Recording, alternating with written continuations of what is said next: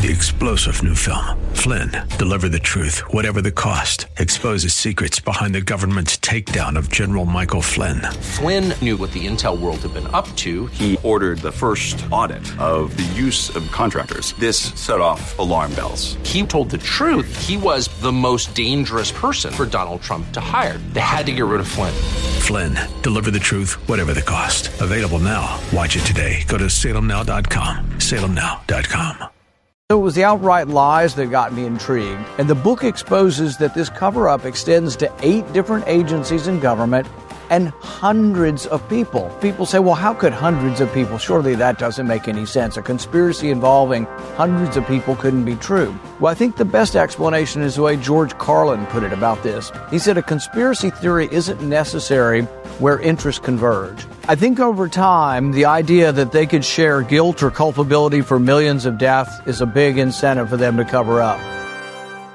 Hello, friends. This is Bob Zadek, host of the Bob Zadek Show podcast. Although we have all recovered from the medical effects of COVID, we may never recover from the political effects of our government's concealing the truth, as Senator Rand Paul reveals in his new book, Deception, the Great COVID Cover-Up. You will now hear from my recent interview with the senator how widespread the deception was and how many instruments of government and of the private sector were collectively involved. Rather than coming clean, the likes of Dr. Fauci led a massive cover-up to avoid accepting responsibility. All of us deserve to know the truth. The mainstream media continues to be useless. It's time to wake up and rein in the overreach of federal, state, and local governments. We must ensure they never again abuse powers as they did during the pandemic. Listen to Senator Paul's own words in summing up what you will learn from the book. Senator Paul, thank you so much for writing your book, Deception, and thank you for joining me this morning. Thank you, Bob. Thanks for having me. Your book reads as if there was some committee established, like with the Kennedy assassination. There were these blue ribbon committees that were put together to get to the bottom of things, the Challenger disaster. But your book reads like the result of an enormous staff of blue ribbon committee members and their staffers publishing all this, and yet you took it upon yourself to put all of this data before the public. And it's essential reading because the public doesn't have any other source to learn what happened. We all lived through it, and we all are still scratching our heads, dazed. What did we just go through, and how did it happen? And your book supplies those answers. Now, Senator Paul, you were laboring in the Senate publicly and privately, and you seem to have focused on Dr. Fauci as the target. He was your foil. He was, if one were to accumulate and listen to all of the clips and all of the publications and all of the media, we saw constantly you were focusing on Dr. Fauci as if he were sort of a ringleader of sorts. So introduce us to the book. Who was the deceptor and who were being deceived in the book Deception? You know, in the beginning, I trusted Anthony Fauci. When I first heard from him, I never knew who he was. I thought, he's a disinterested scientist and he's probably just telling the truth. He said that the virus likely came from animals. I saw that in the news. I really didn't think a lot about it for almost a year until I read an article by Nicholas Wade talking about how everything they were saying in private, they were not saying in public. So in private, they were alarmed. They were saying, oh my goodness, it looks like the virus has been manipulated in the lab. And in Anthony Fauci's own words, he says, we're concerned because we know they do gain-of-function research in this lab. But then we fast forward about a year later, and in committee, I directly asked Anthony Fauci, did the NIH fund gain-of-function research in Wuhan? And he responds, we've never, ever funded gain-of-function research in Wuhan. And so it was the outright lies that got me intrigued. But as I delved more and more into this, I discovered that the cover-up really began at a specific time. And as you read these emails that a federal judge ordered to be released, beginning January 31st, 2020, You can feel the tension. You can feel the hysteria building. The emails begin at 10:30 at night and go till 3 in the morning. You can sense that Anthony Fauci can't get to sleep because he's worried about this.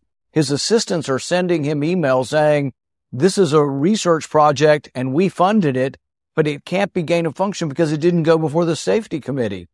At 3 in the morning, he sends an email to some guy I'd never heard of, and a year later I discover that person was head of the safety committee. But he's saying nothing to see here. It came from animals. It couldn't have come from the lab. But what he's doing is beginning the cover-up. And the book exposes that this cover-up extends to 8 different agencies in government and hundreds of people.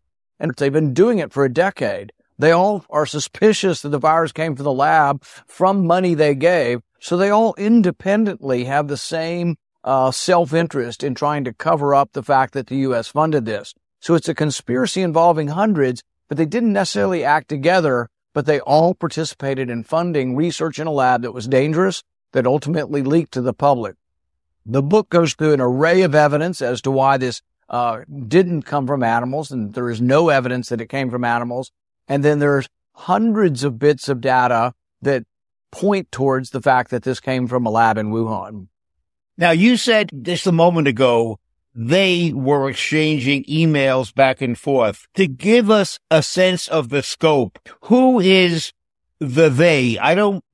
Not asking especially for names, but what groups, what segments of the public and private sector were included in the they? And also, Senator, if you would, you used the phrase that we were hearing every day for 3 years, but the public has a short memory. Explain in a few words, if you can, this gain of function concept, because that's a word that you and I know quite well. The public may not know what that means in this context.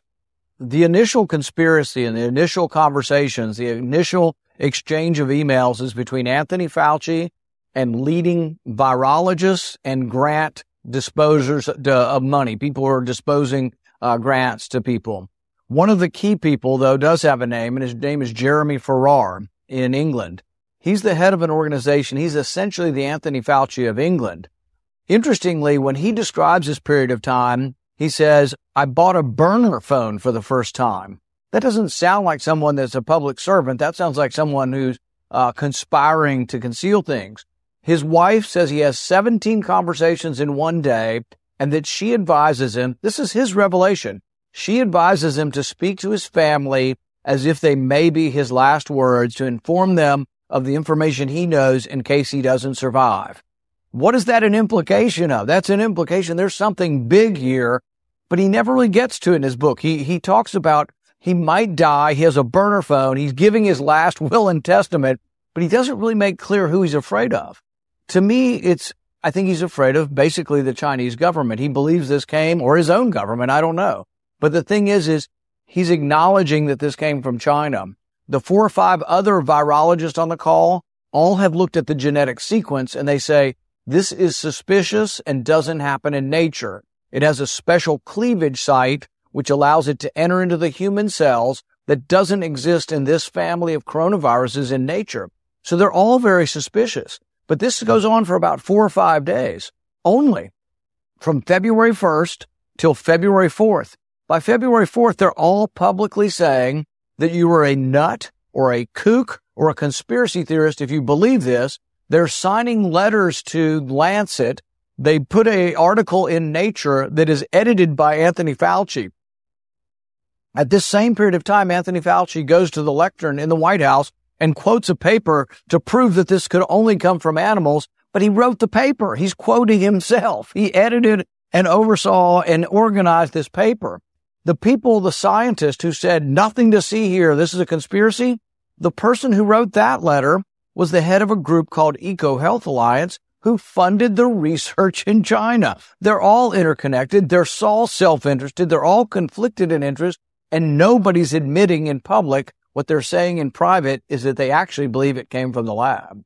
So the original sin was the first time one in this group said, oh my goodness, I may have contributed to this. The fear was the public would discover that our government funded, in part, the research that put all of this in motion, where ultimately a mistake was made in the lab. No suggestion it was done as an attack, but it happened. And Fauci and others were, in the first instance, were determined to sever any possible connection between them and the occurrence. And so they were focusing on that rather than on what do we do about it. Right. Is that a summary? Yeah, it's initially fear of culpability, fear and guilt that they funded something that killed millions of people. Now, they didn't yet know it was going to kill millions of people, so it's fear and culpability, but they also were worried about, they call it science. I call it the business of science. They're worried about the millions of dollars and billions of dollars that change hand funding this type of research. They're worried about it damaging relations to China. They're worried about all the money changing hands back and forth. Francis Collins, the head of the NIH, sends an email to Anthony Fauci and says, this won't be good for science. And they imply as if they are fully supportive of sort of the Platonic lie or the noble lie that the common people, we can't really tell them the truth about where this came from because it'll damage their support ultimately for gain-of-function research. And you ask the definition of this.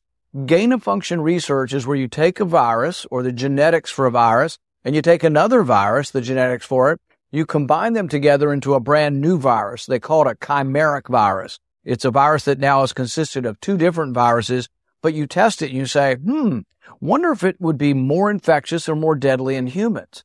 But then they purposely mutate it. For example, the most famous experiment doing this was in 2010, and everybody, alarm bells went off. A guy took the avian flu, which is very contagious among chickens, and when you read about millions of chickens being killed in China, it's from the avian flu, is not very contagious to humans, but if it gets in humans, has a 50% mortality. He said, I wonder what it would be like if I could mutate the avian flu and make it more easily transmissible among mammals, and through the air to make it aerosolized. This is sort of a death wish. This is sort of like your crazy teenager scientist with a mad scientist kit deciding, wow, wouldn't it be cool to create a virus that might kill everyone? Then I'll be careful not to let it leak.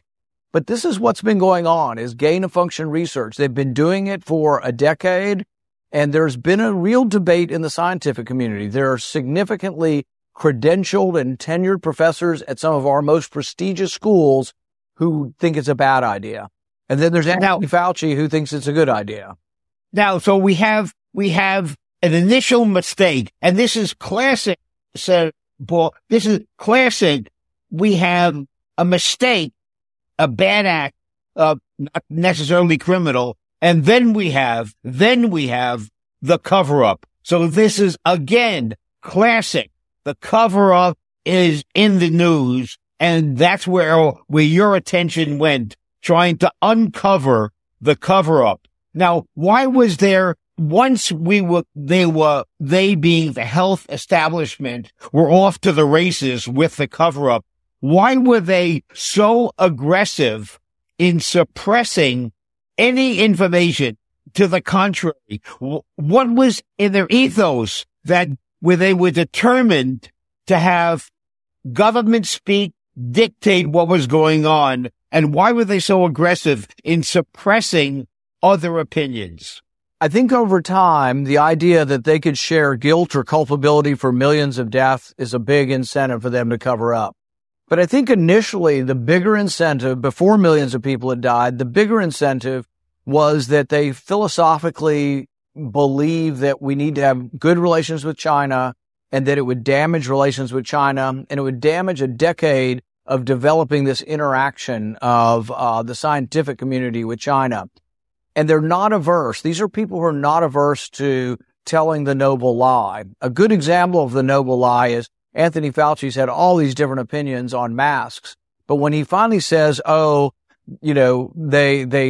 don't work in public or they do work in public, he was really saying to people, he didn't want them to buy the masks that would actually be in shortage for healthcare.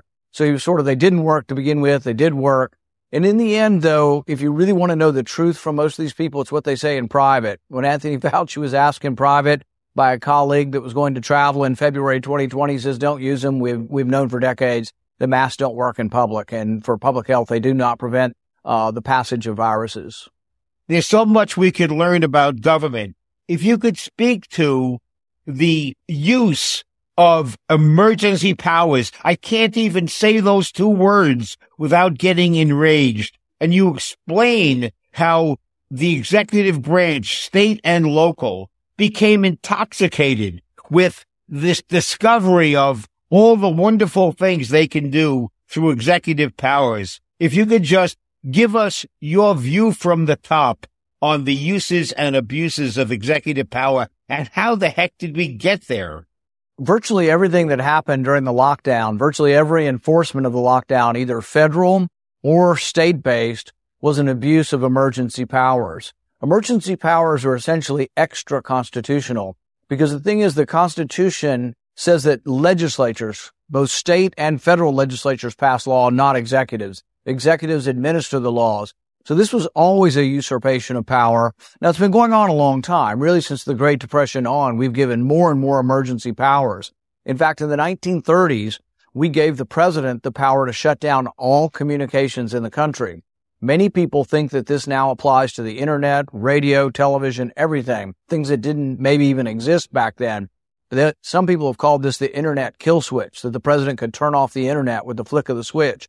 I've tried to remove these powers. I've tried to stop these emergency powers. At the state level, in my state in particular, my governor actually forbid the attendance of church, forbid you to go to a gym, forbid you to go to a hotel, to a restaurant, forbid you to travel without papers, forbid you to travel without vaccines. And every time he was ultimately struck down by the court. Every one of his edicts, fortunately, there's enough people left in the federal courts that they struck him down. But ultimately, we had to fix it at our state legislature. These emergency powers need to be taken away. So at our state legislature, we finally said that emergency edicts by the governor expire within 30 days unless approved by the legislature. Now, I would have made it even shorter. I would have probably said 3 days. But these emergency powers are dangerous. And if you ever get a president that loses any kind of sense of self-awareness or restraint, you could have a president that could rule the United States by edict just with the stuff that's on the books now. You spent a fair amount of time in your book discussing how aggressive Fauci et al. Was in suppressing any discussion of the benefits of natural immunity. In other words, there's nothing here to look at. We'll get better. Our bodies will take care of it without government. If you could just comment on your discussion on natural immunity and why was government so afraid of it? It's good, not bad. Yeah. At one point, Anthony Fauci says to Francis Collins in an email, we need to do a takedown of these scientists who are talking about natural immunity. This was the epidemiologist Martin Kulldorff, Jay Bhattacharya, who issued the Great Barrington Declaration talking about natural immunity, trying to work hard to save the people most at risk for this disease. But they didn't want to mention natural immunity because they didn't want to deter anybody from being vaccinated.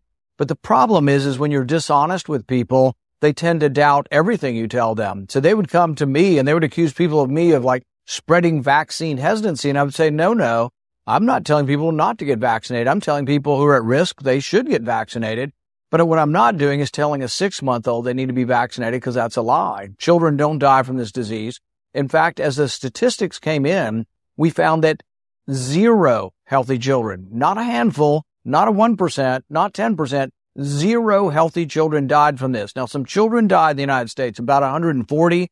They were all unfortunately dying from other diseases and they died with COVID. But we finally badgered them, and the CDC released a study. There was 1 million people in California and New York who they'd accumulated through government statistics, and they found out that those who had not been vaccinated but who had gotten the disease were actually had protection that was twice as good as being vaccinated. And the idiots on the left said, well, you're telling people just to get sick and die, and if they don't die, they have immunity. I said, no, I'm not. I'm just telling people they're going to get sick one way or another, whether they've been vaccinated. What's the truth of the matter? They still will not release. They have the data for the whole U.S. A lot of people over 65, 97% of the people got 2 vaccines. I'm fine with that. They got 2 vaccines. But now they've been infected also. Now they've been infected twice. What does it mean to have natural immunity plus vaccine immunity? I suspect that the chance of going to the hospital or dying, if you don't have a significant health problem, no matter what age you are, if you've been vaccinated and you've been infected, may approach 0. But they need to tell us that. Instead, they're hawking a vaccine. They're telling you, oh, this new one you need to take. Well, there is a real question. You now have immunity, but the vaccine has mutated and mutated and mutated such that it's no longer as deadly. It was much more deadly in 2020. But the only way you can make rational decisions is they give us information. But it makes me believe when they won't give you the information that actually they're in cahoots with just selling vaccines. They've become salesmen for these billion-dollar companies. They're buying up the extra, they're out there advertising every day, and lamenting that moms will not vaccinate their 1- and 2-year-olds, which I think is malpractice to vaccinate young people for this, because there are some risks from the vaccine for young people, and the risks for the vaccine for young people outweigh the benefits. Now, I would say the opposite if you're significantly overweight or if you're older. At least in 2020 or 2021, the benefits of the vaccine, I think, outweighed the disaster of the disease. But we used to treat people individually in medicine. It was an individual assessment based on your age, based on your health. And instead, what we're getting is one size fits all, and it all seems to be to the benefit of billion-dollar pharmaceutical companies. It sounds like something which I remember reading about a decade ago, and it scared the heck out of me. It was called herd medicine, and the medical schools were promoting an approach to medicine which was sacrifice the individual for the good of the group. In other words, the individual patient stopped mattering, just as you have said. Now, Senator Paul, in respect of your time constraints, what is the lesson you hope your readers will get from the book that will make us better, more informed participants in the political process? What should we look for when we vote, when we read, when we make our selection at the ballot box? What are the warning signs we should be alert for? I think the number one point I want to get across is that we are still at risk for this happening again, for another leak of another lab, another leak of a virus, but there could be one much more dangerous. In the book, I quote a scientist, a long-standing virologist, who believes that the next leak could be much worse. It might have a mortality of 5 to 50%. There are viruses they're experimenting with that we pay for through tax money. Marburg virus, Nipah virus, Ebola. They have 50% mortality. What kind of crazy person would think it would be a good idea to take tax money and see if we can make these viruses more transmissible? So this is something I'm going to try to get legislation, if I can ever get Democrats to care at all about this issue. To me, this is as important or more important than nuclear arms control, because as many people can die from this as die from a nuclear bomb. So the same way we should be talking to China and Russia and North Korea about nuclear weapons, we need to be talking not only to our Congress and our people about limiting this. Right now, you can order online DNA to create the polio virus. You can create it from nothing. We actually can sort of create life in a way. Virus isn't maybe necessarily life, because a virus has to live in a living cell, but you can create polio online. There's a real danger if we are getting to the point where people are creating Ebola and making it worse online and then releasing it. We got enough crazy people doing crazy things in our country. The taxpayers shouldn't be supporting that. So my goal is to have legislation in the end that we can interest Democrats in, pass bipartisan, and try to make sure we're not continuing to do this dangerous kind of research in the U.S. Now, Senator Paul, one last question. Why, if you can share your opinion, if you have one, why were you fighting this battle alone? You were doing God's work. This was so important. And without you, there would be nobody doing it. It seems like nobody, the entire House of Congress, both houses, should have been full-throated support. Why were you doing it alone? Well, we'll have to conclude it here, but what I would say is that the other side, the Democrats, tend to be defenders of all things government. They believe that government and Big Brother is always helpful, always harmonious, always philanthropic.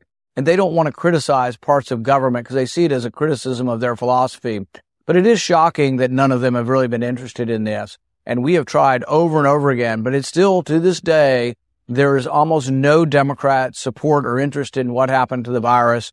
I don't think it's over, though. Public opinion has shifted, and my hope is still to interest Democrats in this, and I'm going to continue trying, and I'm going to see what I can do to try to change this and change this throughout the country. But thank you very much for having me. Thank you so much, Senator Paul, and thank you to my friends for listening to my interview.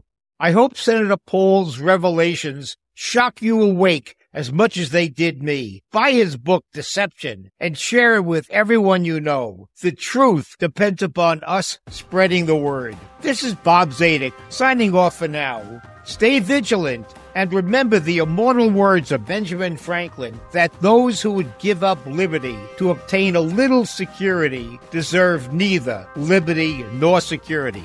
Also, enjoy my podcast archives at bobzadek.com, where you will hear hundreds of my past interviews with leading libertarian thinkers who, like Senator Paul, are committed to uncovering the truth.